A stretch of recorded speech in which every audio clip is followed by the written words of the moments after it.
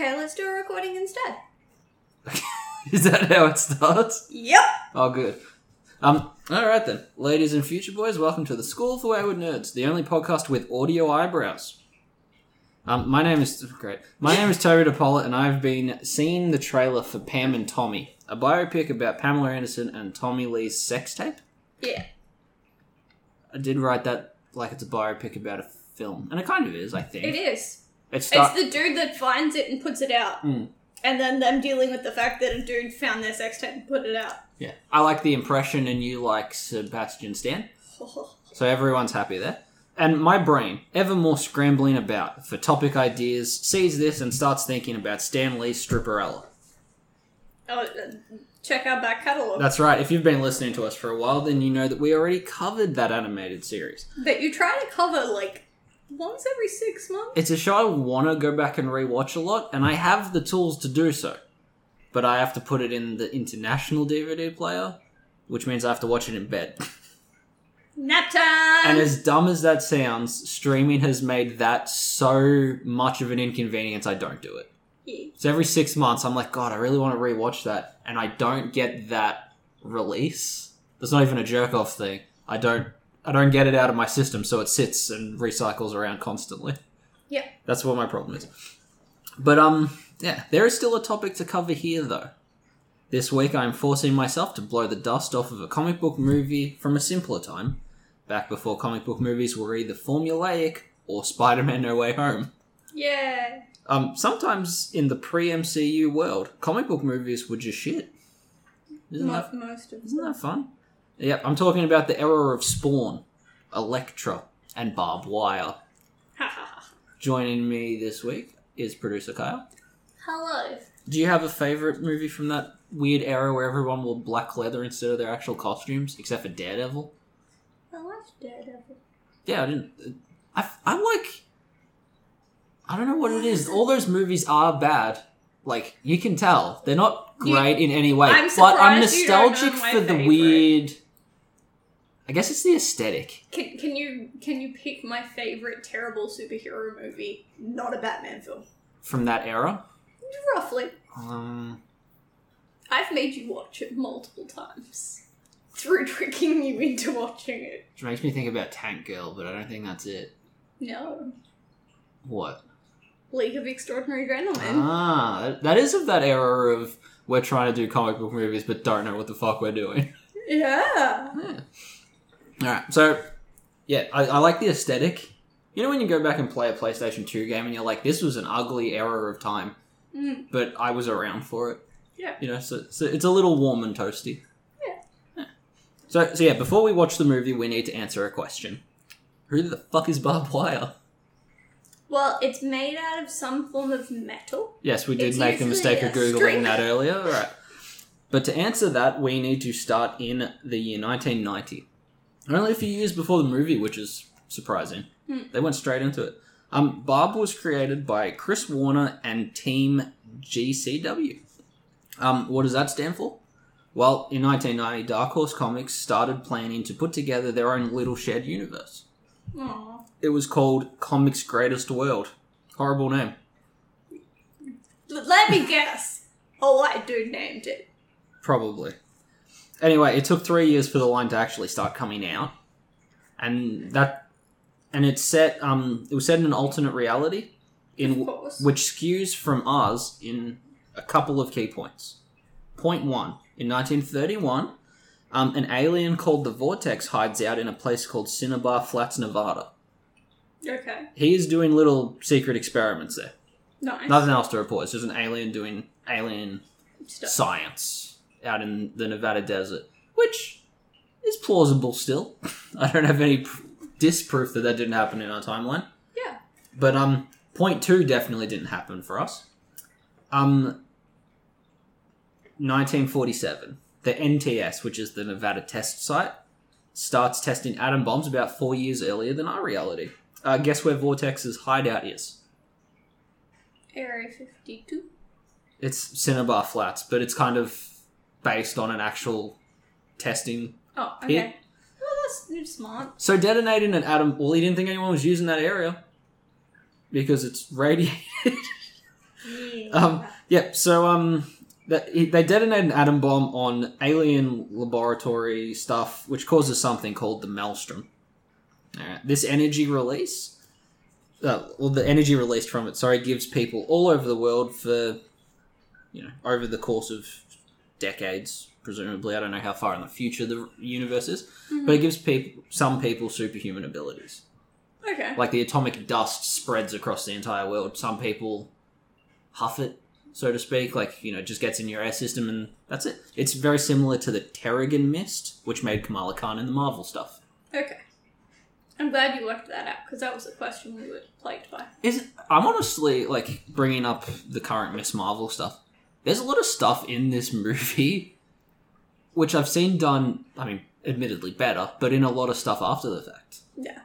I don't think it predicted anything, but I think it... The comic world it is almost known got for it. borrowing. Yeah, I know. Heavily. I just my overall broad thought of this movie is it is constantly full of almost well-executed good ideas. Yes. But that almost is a retaining wall of a word in that sentence. I concur. Yeah. The comic what was it called? Sorry, Greatest Comic World or whatever. It's terrible. Has a few main locations, which is Golden City, Arcadia, home of Ghost, if people read the Dark Horse original stuff, and Steel Harbor, which is where we are going to. Every good comic world needs at least 3 cities that are semi-linked. The Keystone Cities. Yeah. Is that what you were trying to think of? Yeah. So Steel Harbor is the one we are focusing on. It was a big steel industry city for a while, like Detroit, I think. We got ourselves a little family there. You have a steel worker father with military background, which I think was shifted to the children in the movie. Yep. So you got the steel worker father, a police officer, wife, and 2 kids, Charlie and Barbara Kopetsky. As the kids grow up, the mother and father die. Not anything wild or murderous like the Waynes or anything like that. They're just Disney dad. I can't find any information on the mother's one of their death. I probably should have wrote down which. And then the other one just had dementia and just conked out naturally. They weren't... It's not as sus as the weird Amazing Spider-Man backstory about the Parkers. Yeah. So Barb leaves town to, find herself or whatever it is you do. And while she's gone, the city goes from 1950 Detroit to RoboCop Detroit. Yay! Time jumps. Yep, controlled by gangs and, classic shit show stuff. So it's what you see in the film. Barbara returns a seasoned and badass bounty hunter with the stage name of Barbwire. When she reunites with her brother Charlie, she decides to stay and run a bar called the Hammerhead. To keep money flowing, she moonlights doing bounty work. She continues her little side job. She Black Canaries up in this. She looks a lot like Black Canary. The characteristic that I seem to have found while researching is that she's comic book hot, like every woman in their mid-20s in comic books. I really wish I had gone through that comic book phase. Yeah. Comic book puberty is so much cooler than us. Yeah. But yeah, and she hates to be objectified. She likes to be treated based on her merit as a person. Which is a very female trait. Which is the characteristic of where she gets really pissed off when people call her babe. Don't call me baby. Because I belong to me. But yeah, she does look... It's probably because we were comparing Adam Hughes' artwork and they're both curvy blonde women, but she looks exactly like Black Canary. Yeah. Now, we've done a quick rundown of the character, so let's actually look at this fucking movie. That's why we're here. 1996. I did, in fact, look at this film. I would like it to be known. According to IMDb, this 3.4 out of 10 movie was directed by David Hogan. Mostly a music video director. This is his sole director credit for a film. Nice. The previous year, he did second unit directing for a film called Batman Forever. Oh, see. Fuck yeah. Great film. But that's it. That's his resume. Well, you did music videos. Yeah. I mean... There's something though. The fucking guy made 300 and Sucker Punch was a music video director too. 500 Days of Summer. Lots of people start that way. They try it once and then they're like, 3 minutes is a lot easier. Yeah, fuck this. This goes for 90 minutes.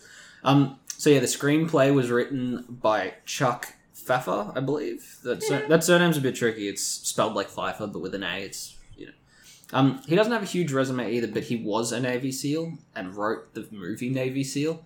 So he knows his military stuff. He does. He wrote Jean-Claude Van Damme's Hard Target, which is one of those old 80s macho classics. Do you think he's upset by some of the stuff in this film, then? I feel like it's his fault. He wrote it. Yeah, he wrote the screenplay. Things can change. His screenplay was written around the story, which was written by Eileen Chaikin. She wrote some TV episodes. She doesn't have a huge resume either. She worked on Law and Order, The L Word, but she did produce Handmaid's Tale, so she's still working, I think, successfully. That's a thing that people like. At least my mum. Yeah, I haven't watched it. It seems too dystopian for me. Also, I just don't like the idea because I think we could actually head that way. Yeah, it's coming. And obviously all the characters on IMDb are credited as written by Chris Warner. The original guy. Yeah. It's always important that they characters created by blank for movies like this, I feel. I still love that we live in the era where it says Bill Finger, like, before Bob Kane now. Yeah. I always like that shit. So, before the movie really begins, we are introduced to the grim dystopian future of 2017. Which is always a favourite of mine. Looking back. Past futures are great. Looking back. They were only a few years off. Yeah. And we're explained what's going on by a classic Star Wars scroll. We are. I wrote it all down, but Barb literally monologues the same information like 10 minutes in anyway, so if you didn't feel like reading it during your watching, you didn't need to. They know their audience. Yeah, we'll get to that almost immediately after this. The old democracy is overthrown by a tyrannical new group called the Congressional Directorate. Every city in the nation is under martial law except for one, Steel Harbor, the last free city, a secluded island of shrinking independence. It is a place marked by chaos and crime, providing a home for a new kind of mercenary. I'm proud of myself because I typed that down off a pause screen. I didn't actually read a damn word of it. I was going word by word. I'm impressed by myself, my reading. First take, look at that. Okay. In my head, I'm like, I don't remember this. The only thing that we have here is it takes place in the United States. It's injustice without superheroes. It's just sad injustice. It takes place in the United States. One of the main things of the film is to get to either Canada or Europe, which is safe haven, or Europe, which is safe haven. Yep. I might have this small, tiny city, possibly in LA somewhere, is the only place in the entire United States that have rebelled against martial law. Pack me up and send me to Disneyland. That's it. That's all I've got. I just needed to clarify the fact that one tiny... It's like 3 blocks. It's not even a city. I think that's more of a set limitation. There are three blocks in this town. Yeah, you're not wrong. Moving on. Okay. Alright, I'll try to hit cast in as we go, but obviously the main draw for this film is Pamela Anderson Lee at the time. Or just her tits. Yeah, and they really cash in on her fan base, do they not? Or just her tits. To a cover of the song Word Up, but not the Korn version, we get a glimpse of Barbwire. Kaya, would you like to explain that first glimpse of the character? So this triumphant reveal of the iconic Barbwire. We see Pamela Anderson as her character. But as I pointed out, she still has her tattoo, visible, so it's Pamela Anderson. Exactly. Clearly has been cast because she has a barbed wire tattoo, which works well with barbed wire characteristic. Yeah, you're not wrong. Are you only just putting that together? Yeah. Well, she had the tattoo before the movie. Shame on you. Fuck off. In what can only be described as a figure kissing, it's making out with her body. Black leather, skin tight mini suit. I believe they're called play suits, but that I might don't not know if it come was with shorts. pants. We didn't get a very good look because she is being hosed down with a fire hose by a man in a tuxedo and a, nice little raincoat, clear raincoat over the top. So it doesn't get wet. And you think she was just doing like a nice, sexy, provocative dance while being hosed down. Oh no, there is multiple shots of nipple. Yeah, tits out. Tits out for the boys. I have seen Pamela Anderson's nipples more than I've seen my own. I mean, yeah, definitely today, that's for sure. She's not at fault, and I wouldn't say the director's at fault for this one, because my trivia hunting tells me one day Pamela comes into work talking about how she had this weird nightmare in which she was doing a quote-unquote nasty dance, and she was being sprayed with champagne.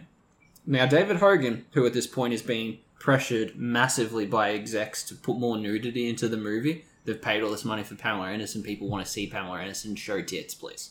So he's getting that pressure from up top. He just kind of looks at her and goes, we could just, do you want to just film that idea and shoehorn it in? And she's like, I guess. I feel like that's not, wonderfully useful. Yeah, but I don't know what the original intro was. They scrapped it. This bit of trivia kind of leads me to wonder how many of the boob shots in this movie were in at the start or written to be in it, and how much were added in later to fund the movie.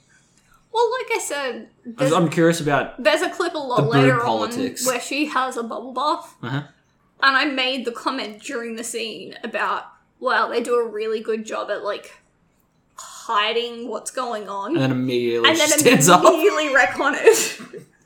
That's what I wonder. I wonder if they shoot it suggestively, but not entirely, nips out, and then someone funding the movie's like, hey, where are her tatas? I didn't drive all the way out here to not see tatas. Yeah, I'm genuinely curious about that aspect of the film's making. After that bit, though, the rest of the opening act is pretty cool, I feel. Mm-hmm. She was dancing at this club for a bounty. When the dance is over, the club owner goes looking for her, skulking around. And I like the trick that she does. She's got a cigarette, and he offers to light it, and it's just revealed to be like a blow dart that looks like a cigarette. I mean, why not? And then she kidnaps a school kid and gets out of there. Honestly, it's very similar of an opening to Batman Hush. Yeah. Which would do the same, go into the evil den and rescue the school child that's been kidnapped from a rich family 6 years later. Yeah. That's what I'm saying. This movie does a lot of weird things that get done better later. Also, it's a good foundation. And Hush she also is in the back catalogue. Hey? Hush is in our back catalogue. Is it? I thought we added that one. Yeah, so we've done it. Oh, right, sorry. It's back catalogue. Previously recorded. Yeah. I do if I wasn't already thinking about Hush, she pretty much grapple hooks out of there, and the kid's like, what is that? And she's like, haven't you ever seen Batman before? So she specifically brings up the guy, which I found weird. It's also fascinating, they wouldn't reference DC characters in a Marvel movie no more. That's not a thing. I always find it weird. Back when it wasn't as competitive, they would reference shit. There's an old detective book in my long box that, I shit you not, advertises the Venom trade for Marvel. But I also think that Dark Horse is kind of a Switzerland in the comic world. Yeah, it's one of the IDWs, the Booms, the Zenoscope. I feel like they kind of play all of the sides neutrally. Which is very funny. No one's hunting them. Which is very funny, talking about Barbwire, who's I don't... Specifically trying to avoid conflict. I don't buy sides, I don't do that. And then that turns out to be, her whole thing. After she gives the little girl back to her parents and takes their car as part of the payment, she narrates all the information from that scroll at the start of the movie. What do you think about that bit on its own? It sets up the character without setting up the character. I think it's just a fun little action-y heist thing. I think it's... With maybe 5-6 minutes of boob at the start of it, unfortunately. I think it's, their hook. They're trying to make sure that you stay in your seat. Yeah. I think most of it's a good opening. But it's the thing, it hits every... This movie is forever almost great. Yeah. The second half of that opening is a good time. But it like I was saying, you got to get to it. Hits everything that you would want in an opening. Yeah. And from there we meet our movie villains after that scene. The set piece is fucking weird right off the bat.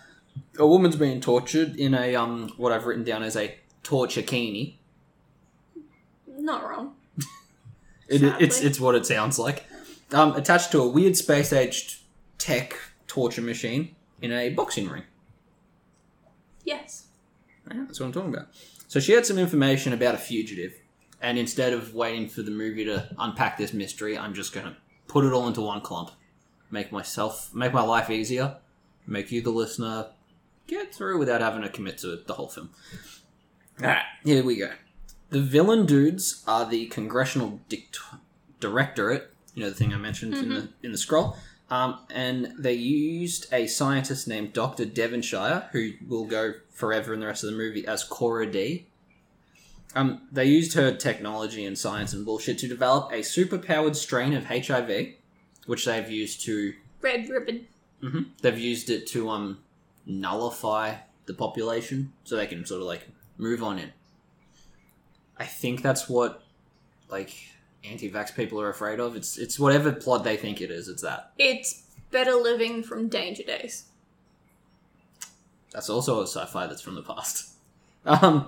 Yep, so now once she finds out that's what her science is being used for, she escapes their clutches and will join the resistance to develop a cure for the virus, because she knows the thing so well, she knows how to nullify the other way. Yeah. So she's got to get to Canada. Yeah, to keep her safe, the Resistance have built a set of special contact lenses for her, because in this distant future of 2017, instead of passports, they use retinal scans. These contacts are able to go undetected as contacts, but, you know, also aren't a wanted fugitive. So it's essentially a forged passport in a future that doesn't Retinal scanning's always been a sci-fi thing. Oh, totally. Because they even use it in Charlie's Angels. And like... so many things. Yeah. I'm always thinking of the anti-hero cutting off a head and putting it up to the machine. Yeah. I can't think of specifically but what I'm thinking of. But in this, it's more of a... they use retinal scanning, like, in place of the chip in your hand. It's just the passport system. Yeah. Yep, so that's what's going on. They're after this lady to stop her from curing their villainous scheme. Alright, and as for casting here, we have Cora D, who is played by Victoria Rowell, and her husband and protector, Axel, who I will not use that name again, because I never thought of it once during the film. He is played by, Tamara Morrison. I fucked up Morrison, of all things. Yep. So this bounty hunting flick has the most famous bounty hunter in pop culture history in it. Boba Fett. Yeah, boy. Alright, so back to the Barb end of the movie, we see her Barb, the Hammerhead. I asked Kyra a question here. Go for it. What do you think of the design overall of this movie? Like, the sets themselves, Hammerhead Bar being one of the main ones. Oh, I thought you were going to ask me just about Hammerhead in particular, and I had an answer, and now I've got to extend that beyond. Focusing on Hammerhead, how do you feel about the sets and design overall?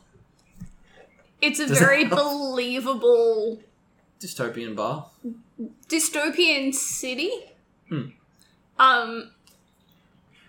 It's a more American version of Blade Runner.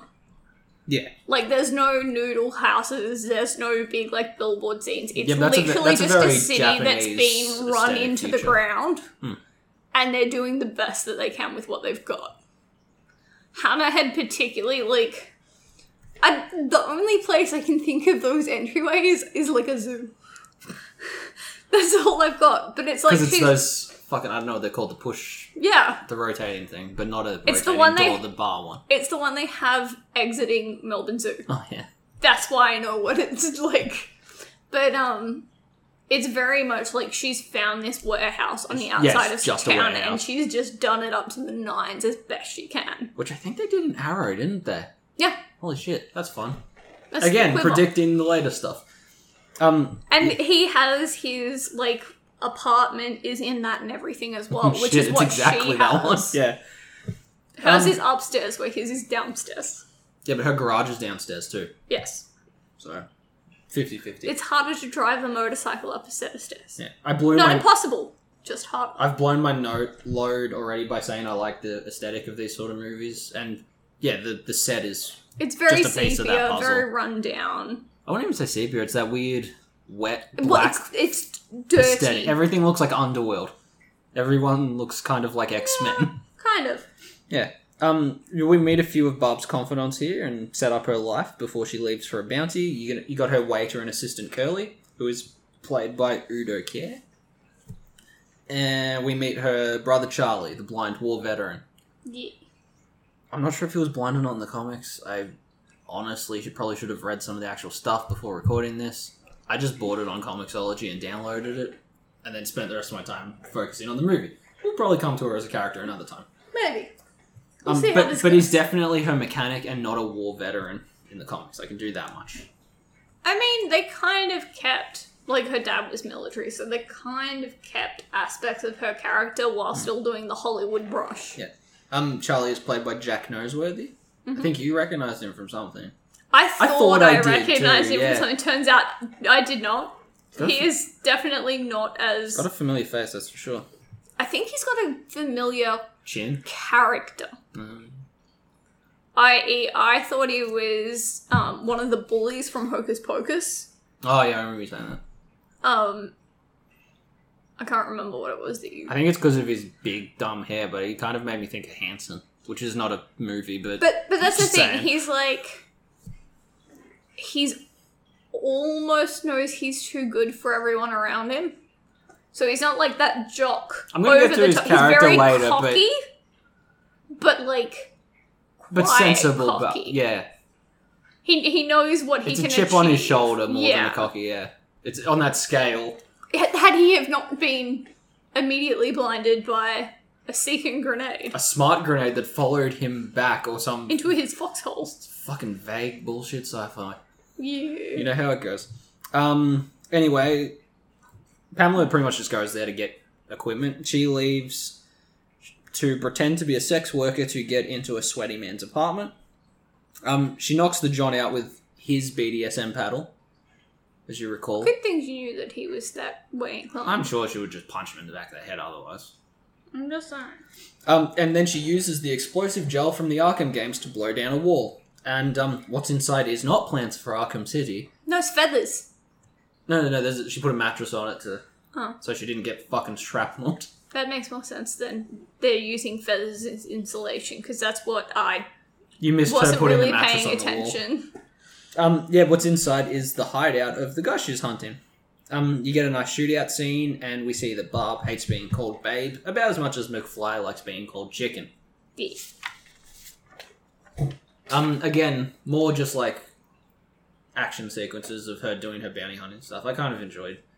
I enjoyed mindless comic book bullshit. Yeah. I loved that stuff in Arrow and Flash. I was turned off by the family crap.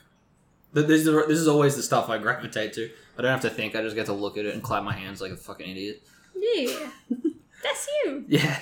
So she drops the bounty off to a bail bondsman, which will come up later before heading back to Hammerhead to find police doing checks on the patrons.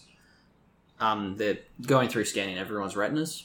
And if your ID doesn't match your retina, arrested. Pretty much. Well, you're probably using a fake ID in this bar, at the very least. The police chief, Alexander Willis, is played by Xander Berkeley. And he seems not like a bad dude. He goes to the back office with Barb to talk about maybe bribing him to leave, which they seem to have seems to be a regular thing. Yeah. He doesn't seem like the worst, but he does reference her time in the Civil War, again, film-based, not comic-based.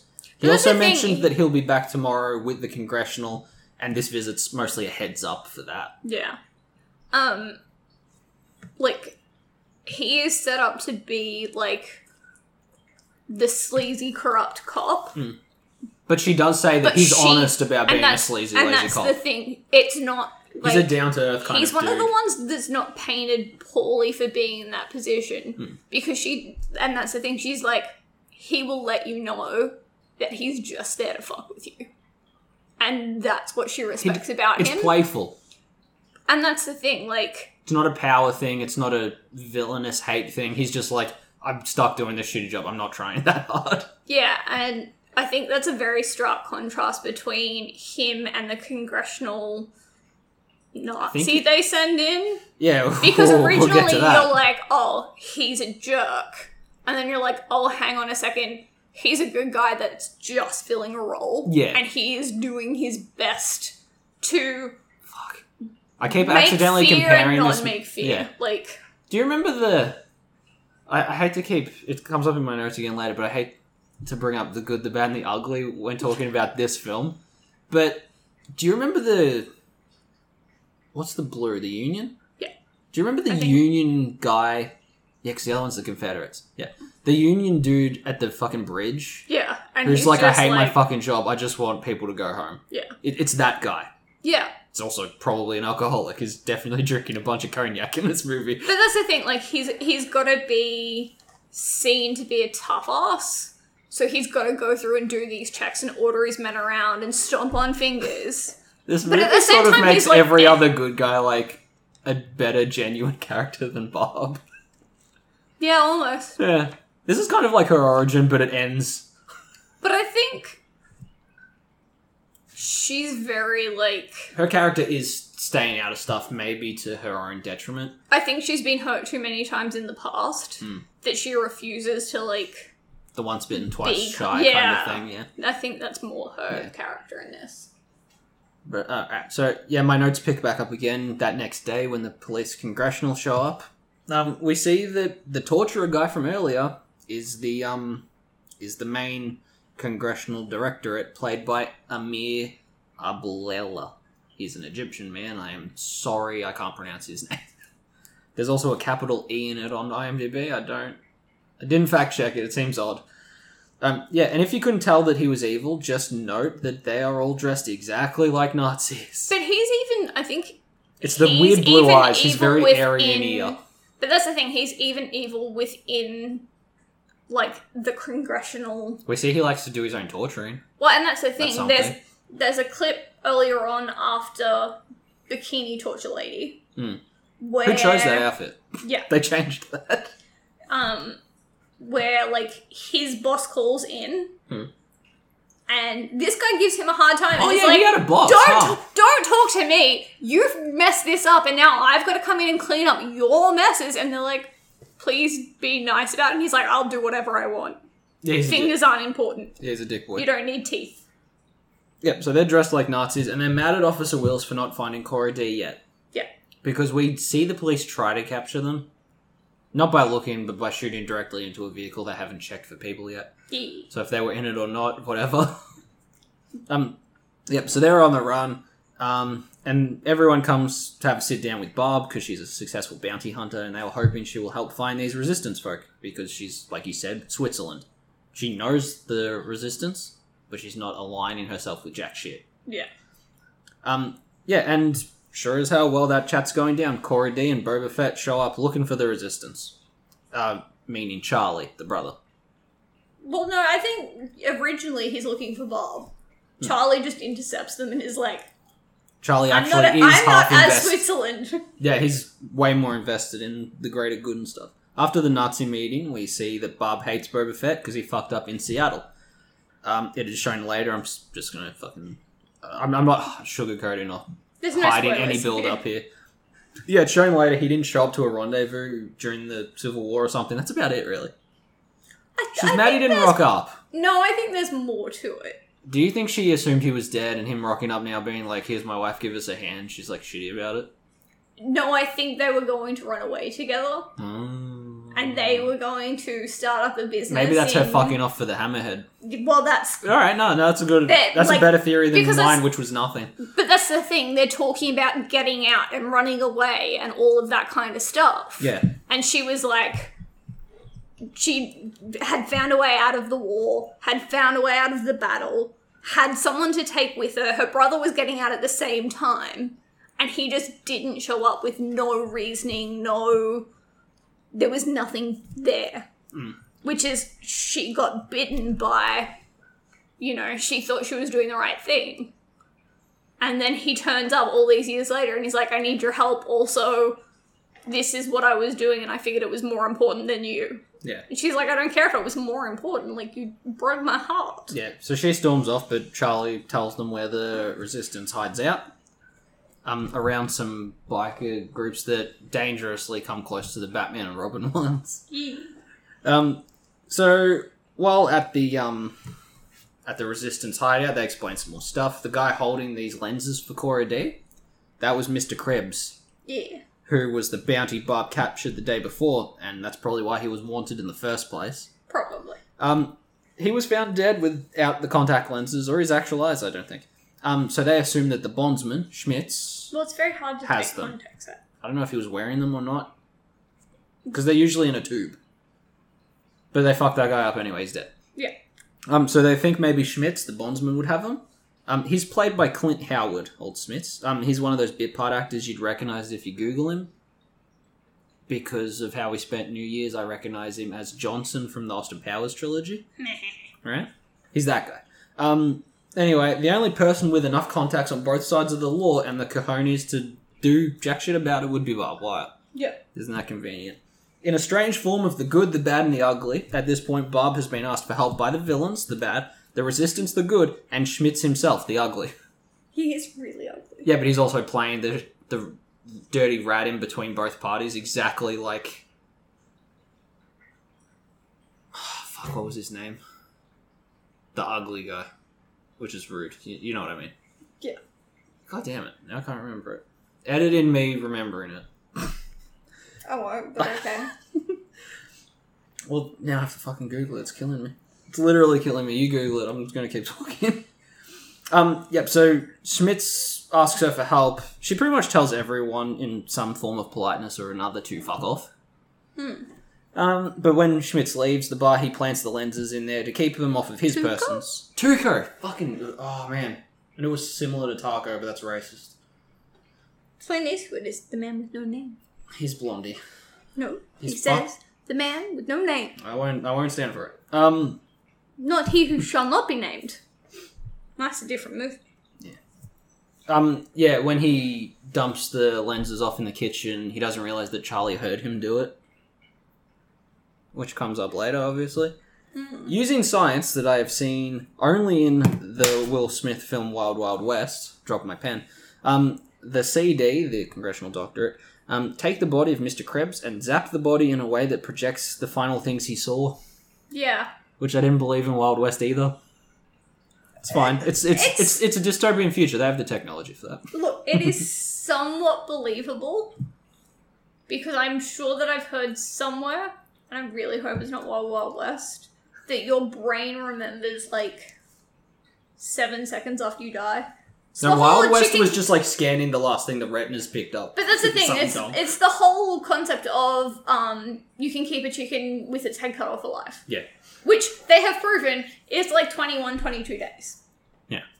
So, there is a glimmer of science there. Right. Well, what were some of the final things he saw before he was taken out back and killed? Them shooting him. And who handed him over? Barbwire. That's right. Which I don't actually think you see her hand anyone over. You just see her... No, she does, because she's always a bitch about payment. I know, but you don't see the dude. You just see her in her, fancy outfit because the cop tries to because she threatens to shoot him, saying he's not worth anything to you dead, pay off. You don't see any of that. Not in the flashback. No, not in the flashback. You just see him looking at her. Because the cop tries to convince them that every man in Still Harbor dreams of Barbwire. Yeah, because Willis is trying to... He's like, pin it on her, get her arrested. And he's like, every dude has dreamt that image.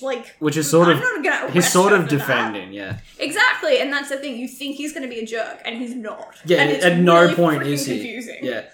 So a warrant's put out to search the Hammerhead bar for these lenses. While they're on their way to the bar, we jump back there before them to see Barb and Boba Fett, and we see that they were scorned lovers once. We've already covered all that. And they also go... She gets informed about the mega HIV and escaping to Canada and all that bullshit. Mm-hmm. While that exposition is happening, the CD rock up and scan the only person at the bar during that time of day, Charlie. He doesn't have any retinas, so nothing pops up at all. It's weird that he had his retinas blown off of his eyeballs. That smart grenade's weird. Yeah. And I do like that he essentially pickpockets something off of the device so it can't scan anyone else, including Cora D on her way out. Which is, like, he didn't know that was going to be helpful. Yeah, but he's, like, I get into it later. I think he might be the hero of this movie. Again. Someone picks up his ball when he drops it, but, like, he's sort of the one pushing the hero part of this movie most of the film. But that's the thing. Good for him. And it's not odd for his character either, because he was a soldier in the Civil War. So I'm saying, him and Willis are, like, weirdly well-written characters. Dating the lead chick for the Resistance. Yeah. Possibly because she's being damaged similarly to him. Oh, she does it. She has the fucking, I don't know what she has a very fancy choker, which that robot voices her voice box. She has those things that... Tracheotomy? No. That's what people who have that need those things.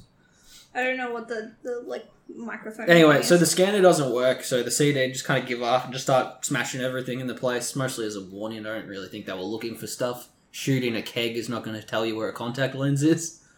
But yeah, they all eventually leave, and Charlie's like, "Oh, were they looking for these? Because I picked them up after Schmitz left." You know, and Bob is going to try and sell them and fuck off to Europe because apparently Europe is doing fine and ignoring the state that America is currently in. Charlie wants to help the Resistance because he's not a bad guy in the slightest and hasn't abandoned his beliefs, whereas Bob just wants to stay out of everything. This is when we meet fan favourite by me, Big Fatso. Passy Moore. Played by Andre Rosie Brown. How'd you feel about Big Fatso? With his big turkey leg and his fucking outfit and he's living in a bulldozer. Yeah, he's so obese that he gets carried around in a bulldozer. Is a bulldozer. Fucking awesome. I hope he's in the comics. I'm excited for that guy.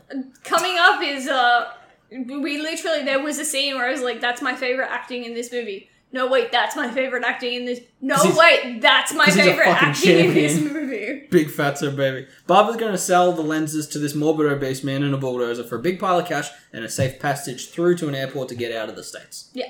I like Big Fatso, and I like that he's like... He'd sort of been following the case this whole time, and he was like, yeah, Schmitz didn't have the contacts.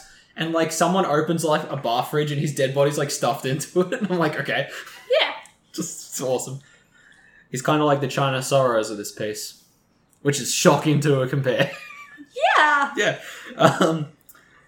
Not as pretty. No, fuck no. After she negotiates a plan, she heads back to the Hammerhead and tells Curly that it's his. She's washing her hands of the whole fucking country at this point. She's packing her stuff and getting Charlie, and they're getting on out of there. She keeps getting dragged into everything. Like, it's very hard to be Switzerland when no one will leave you alone. Well, the pressure's on and shit's piling up everywhere. She wants to just skedaddle. Yeah. Speaking of, though, where is Charlie? Well, he'd gone to the Resistance to tell the lady you mentioned, Spike, where the lenses were. Yeah. He was going to throw Barb under the bus for fucking off with them, essentially. Well, it's so... Which is fair. No one realised that he knew where they were placed.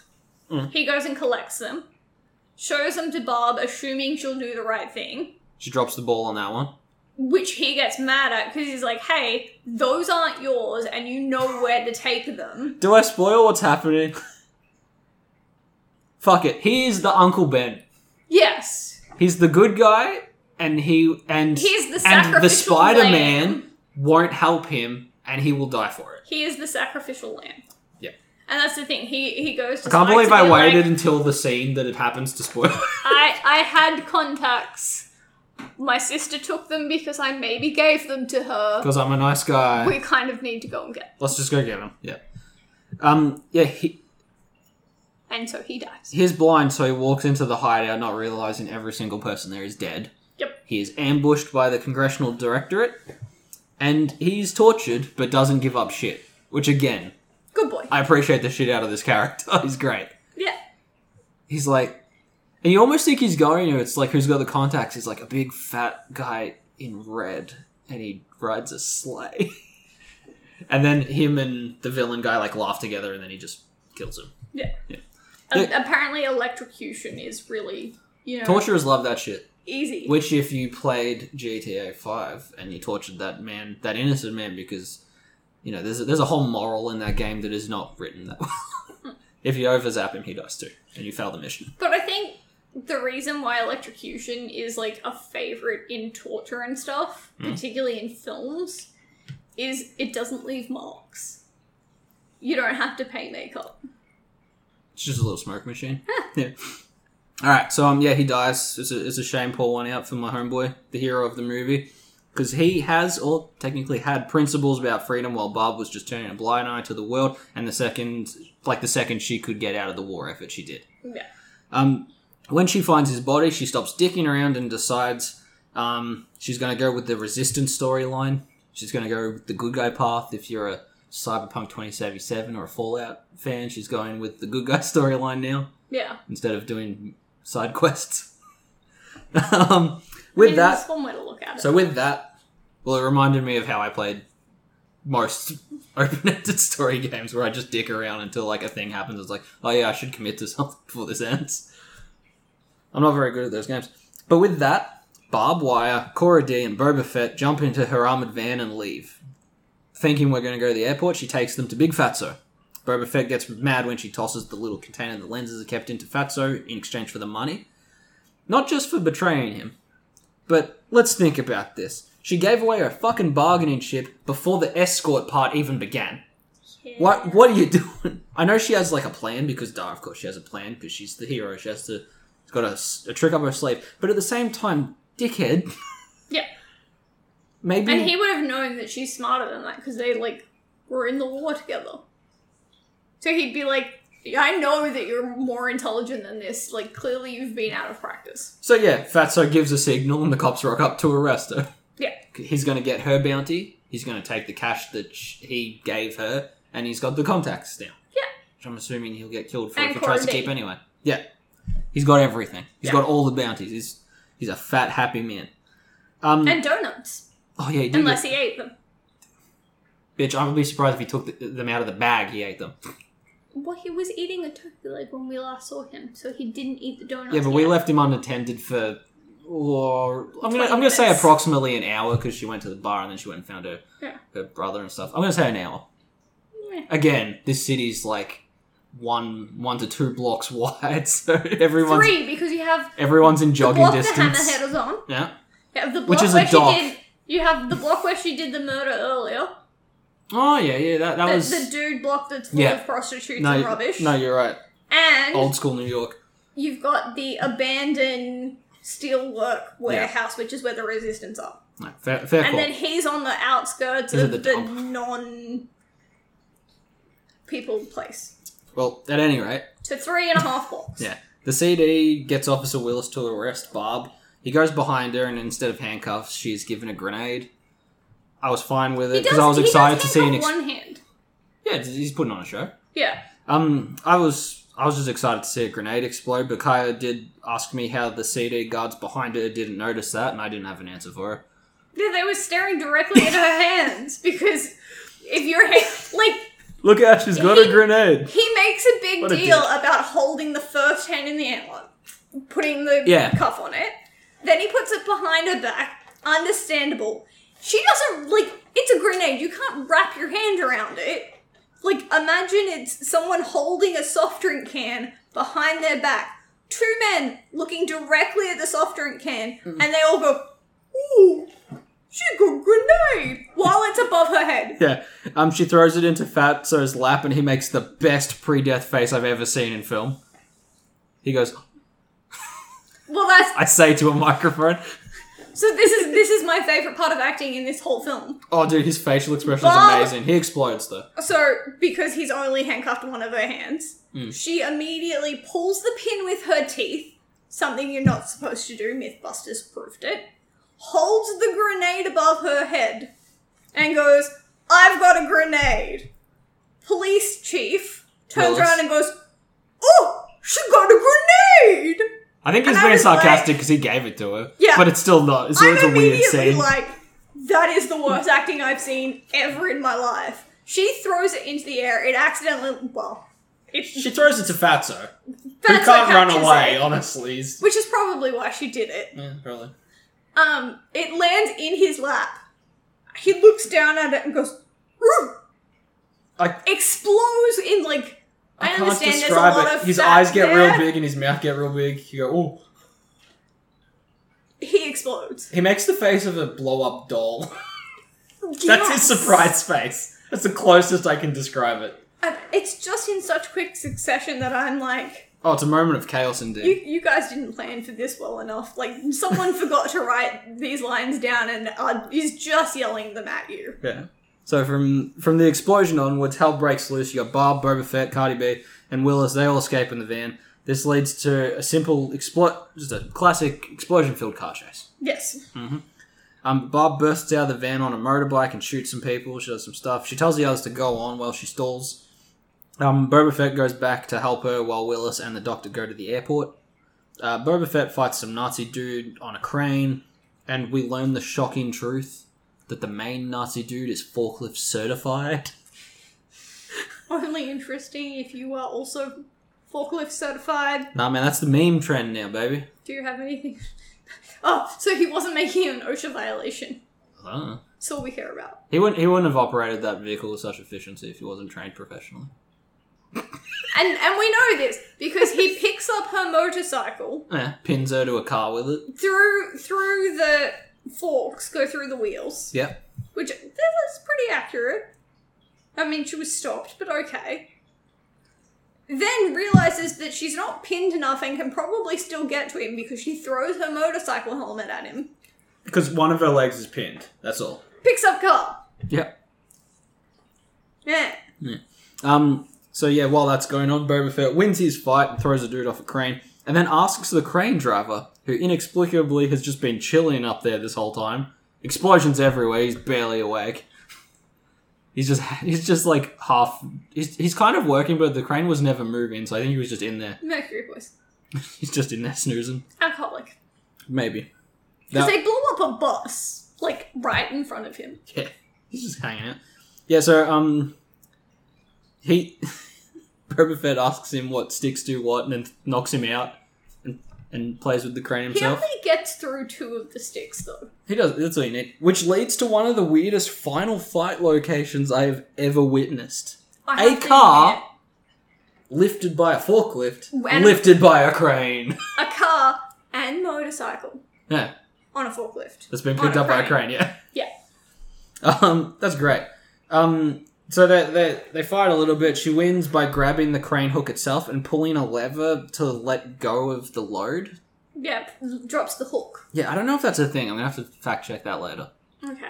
Because there shouldn't be anyone up there to pull that. That shouldn't be there. Well, how else would you remove the hook when you're changing out the fronty bit? You do the little click and you take it off. Yeah, there shouldn't be a button that like a bird could land on that drops a fucking ton of load.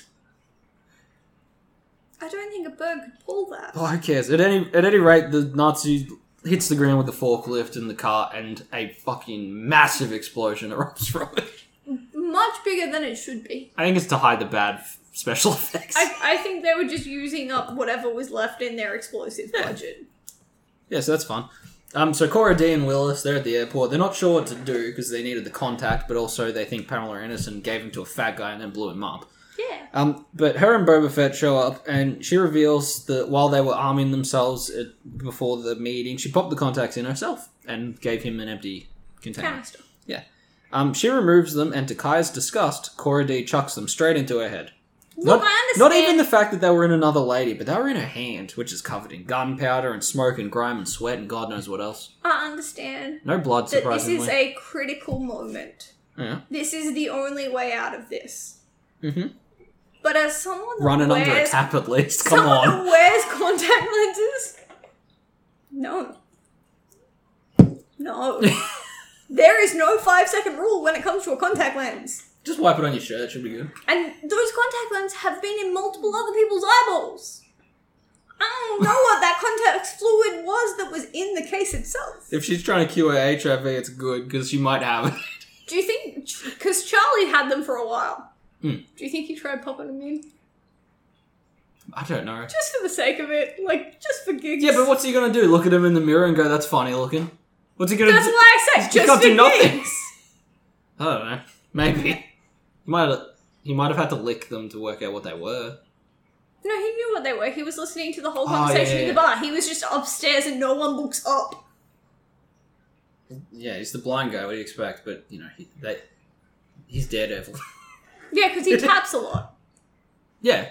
He's a pretty accurate depiction of a blind guy, I'm going to be honest. There was a lot of scenes where he was like... It's just like the line of sight that people portraying blind actors have to do. Like, that comes off really... It reminded me of the Charlie Cox Daredevil, who did it really well. Charlie Cox does it so well. Mm. As someone that, you know, I grew up with a blind friend. Yeah. He does it amazingly. It's very accurate. Yeah. But, yeah, she pops the contacts in, they do the trick, and the good doctor leaves for Quebec to cure Mega AIDS, or HIV, or whatever, the Red Ribbon. I like that they called it Mega HIV. Yeah. It's fascinating as shit to me. They didn't have any other It's word. like the super crack from Frankenhooker. Yeah. Anytime they just add a big word like mega or super duper to just, like, drugs or disease, it's so weird and fascinating to me. But that's the thing, you can't add, like... the scientific name. Yeah, but you can't can't with a straight face say terrific weed in one word either. But if it's good weed, how are you going Bombastic to get that trauma. across? Yeah, it's funny to me. You need to know that this is worse than normal AIDS, which this movie came out during normal AIDS. They didn't say AIDS though, but they said HIV, and we all know. Well, we do now. Yeah. Yeah, so then when you think things are all sorted out and the movie's sort of going out not too bad, it chooses to go out with a stroby Pamela Anderson outside in the rain, and it's hard to explain. It was fucking odd, wasn't it? She's in the rain, it cuts to slightly zoomed in, cuts to slightly zoomed out, repeats a couple times, credits. Yeah. So what the fuck was that? I don't know, man. This movie works hard to knock back any good graces it sort of picks up along the way. What can you do? I also wonder, did they expect to get a sequel out of this? Because Again, they it feels like settled it up. it feels a little bit like the first Spider-Man, like the Sam Raimi Spider-Man, in which it's like someone learning to kind of do the good work that they should be doing. Well, because at the death of an Uncle Ben. So at the airport, you get Barbwire and the cop are left behind. Yeah. And he is like, oh, I think I'm falling in love. Yeah. And she's like, I think I'm going to Paris. Then it does the weird bullet strobe life, whatever is going on. It fucking reminded me of, they were the perfect family until they were murdered. You know, like shitty crime drama. Because there's gunshots, but no one's shooting a gun. No, it is straight up a sound effect edit. It's not anything. Like, were they going for the Casablanca ending and just, like... Come on, man, don't blow my next note load. Yeah, they chose a weird way to go out. That cannot be understated enough. Yeah, you know how it should have ended? Barbara telling Willis that this was the beginning of a beautiful friendship. Because the shell of this movie is a remake of 1942's Casablanca. Why? Because of all the gin joints in all the world. Of all the hammerheads in the world, you came into my...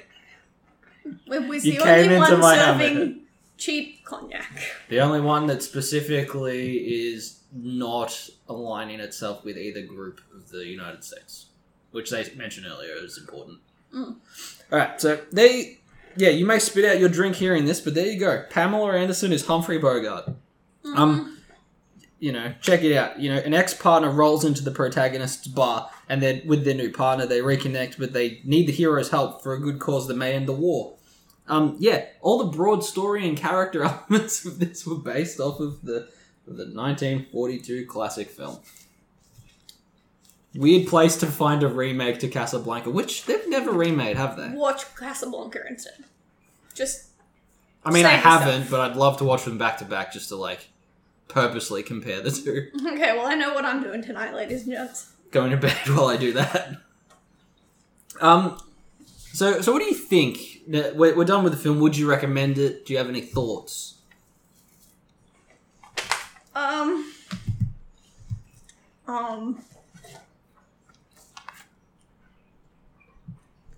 It's so close to being okay. Yeah, it teeters weirdly well in a underrated comic book movie and a so bad it's good comic book movie. But it's not just a plain shit boring. It's not fantastic with a 4 in it. No. It's not like a... Yeah. It's fascinating. It's a bad Die Hard. It's so bad it's good in some places. It's pretty decent in some places. It's just mushed together really weirdly. And there's lots of tits. Yeah. Just one person's tits. Apart from the TNA, I feel like Wonder Woman 84 might go down in history as a similar thing to me. By which I mean some good segments I enjoy watching, just loosely thrown together. Parts were planned out well and executed well, but they were done individually and someone had to work out how to smush them into an actual film.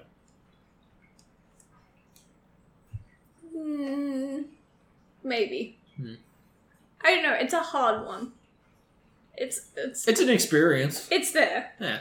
If it's on a streaming service, fuck it, put it on and see what you reckon. Yeah. Brace yourself though, because it shows tits 12 seconds in. That might be a selling point for some people. If that's what you're after. I mean, they're 90s boob.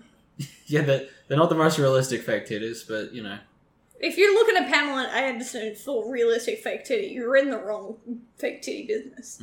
If you like her scenes in Borat, you might like this. I don't know. I've never seen Borat. I know. Like I said, I enjoy enough chunks of it. I remember hating it more, honestly. I think it's... Once I started looking at it analytically, I'm like, oh, Willis is really cool. Oh, Charlie's really cool. Oh, there's some cool set pieces here. It's a fun time while you're there. Yeah. 2-3 months out, you think it's really bad. 6 months out from that, you forget entirely and have to kind of watch it again. Maybe I could go back to that. Yeah. It's a fun time, but only for the 2 days that you've been there. It's like a 4 out of 10, but a good 4 out of 10. Does that make sense? It could be an undercover spy in a Cold War world. Okay. Yeah. Did you have a favourite moment in it before we I've told you my favourite moment. From the grenade I've got a grenade to she's got a grenade to ugh. I wish you'd used the grapple hook a second time. That was fun.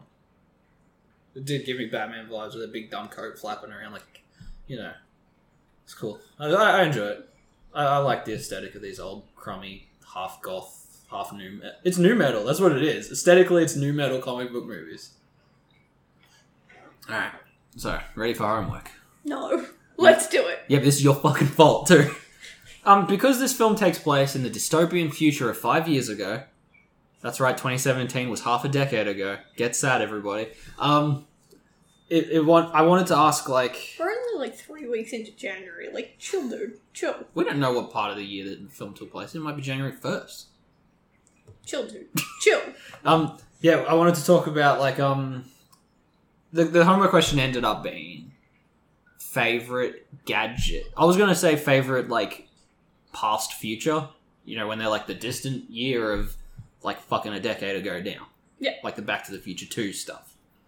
But then it became, items in these futures we're supposed to have had by now, but don't. Promised things. Yeah. Promises were made. I thought a lot of I thought Star Trek was in the past, but I don't think it was actually. I fucked that up. Did you have any items? I struggled because I'm not very good at sci-fi in general. Hang on, I'm checking some yearage here, so you can go first. Well, I didn't want to go with the hoverboard from Back to the Future. It seemed too easy. Oh, but damn, going I'm for a couple any years out. What one were you looking at? Oh, I just thought of a really good one. Yeah. Jetsons. Oh yeah. It's not until 2062. That's still a while away, man. So I could still get my space cars. What? I just want a Rosie. There's flying cars in Do Androids Dream of Electric Sheep, and that's in the past. I want a Rosie the robot.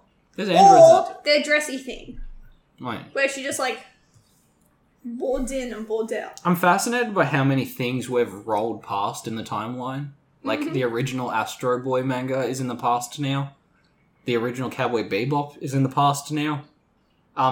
Jason X, the one specifically that put him in space where there was nothing but space. They still didn't choose to put that in a hugely distant future. It's like in 2010 or something.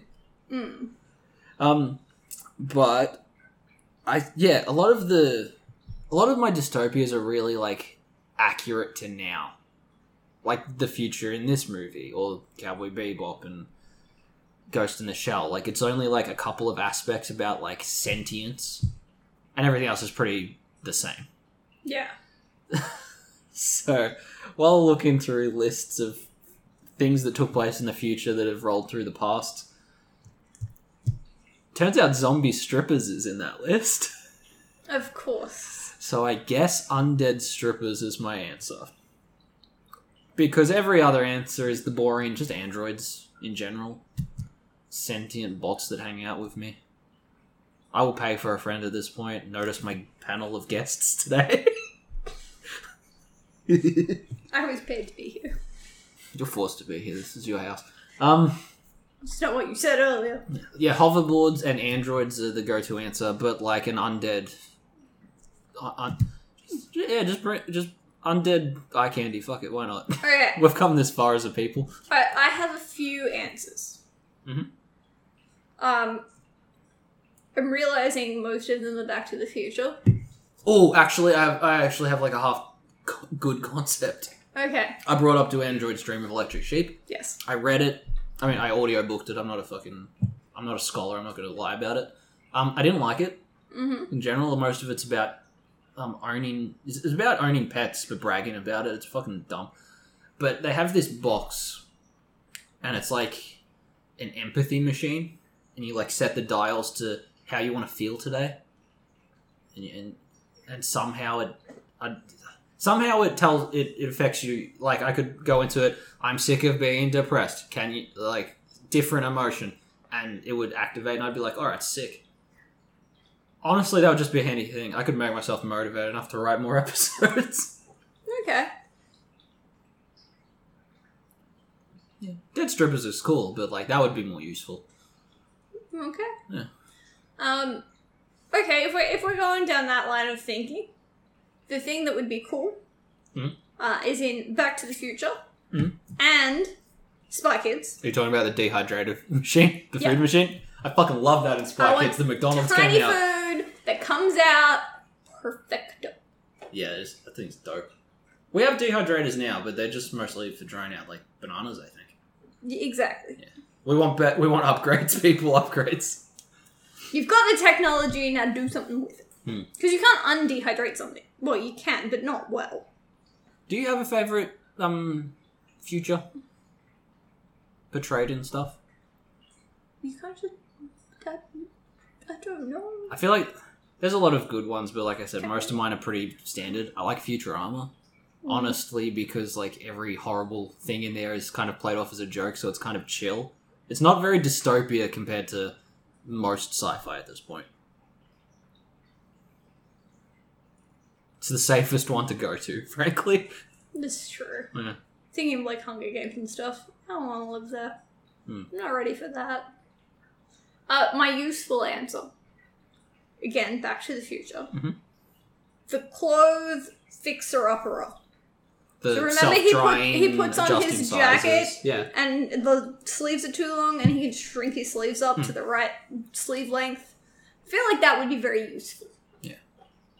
Like, If I'm having dehydrated, rehydrated food that comes out perfect, not as excited about the fact that my clothes can, fit my Christmas lunch. And the fact that they dry themselves out too is really nice because we're currently in tropical north 40 summer. degree heat.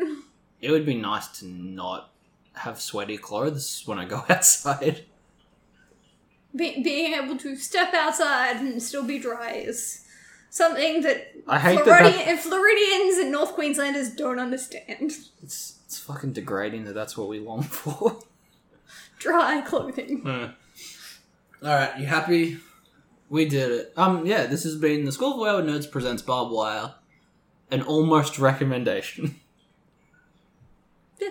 Yep, thank you, Producer Kai, for joining me. I've been your host, Toby DeBola. Remember to rate, review, subscribe, email us at, I always almost do my actual email. Schoolofwaywardnerds@gmail.com. That's the one. If you have a suggestion or something you want us to cover, or maybe something we've covered before that we did a terrible job of, if you want us to refresh a few things. There's a few people that have asked for better audio qualities of old episodes. Yeah. Weirdly, we keep most of our notes, so we probably could do that. We're not going to. One day I have to reread my Robocop ones, and hopefully it actually saves. But, yeah, thank you for listening, and we will talk to you in a week. Class dismissed.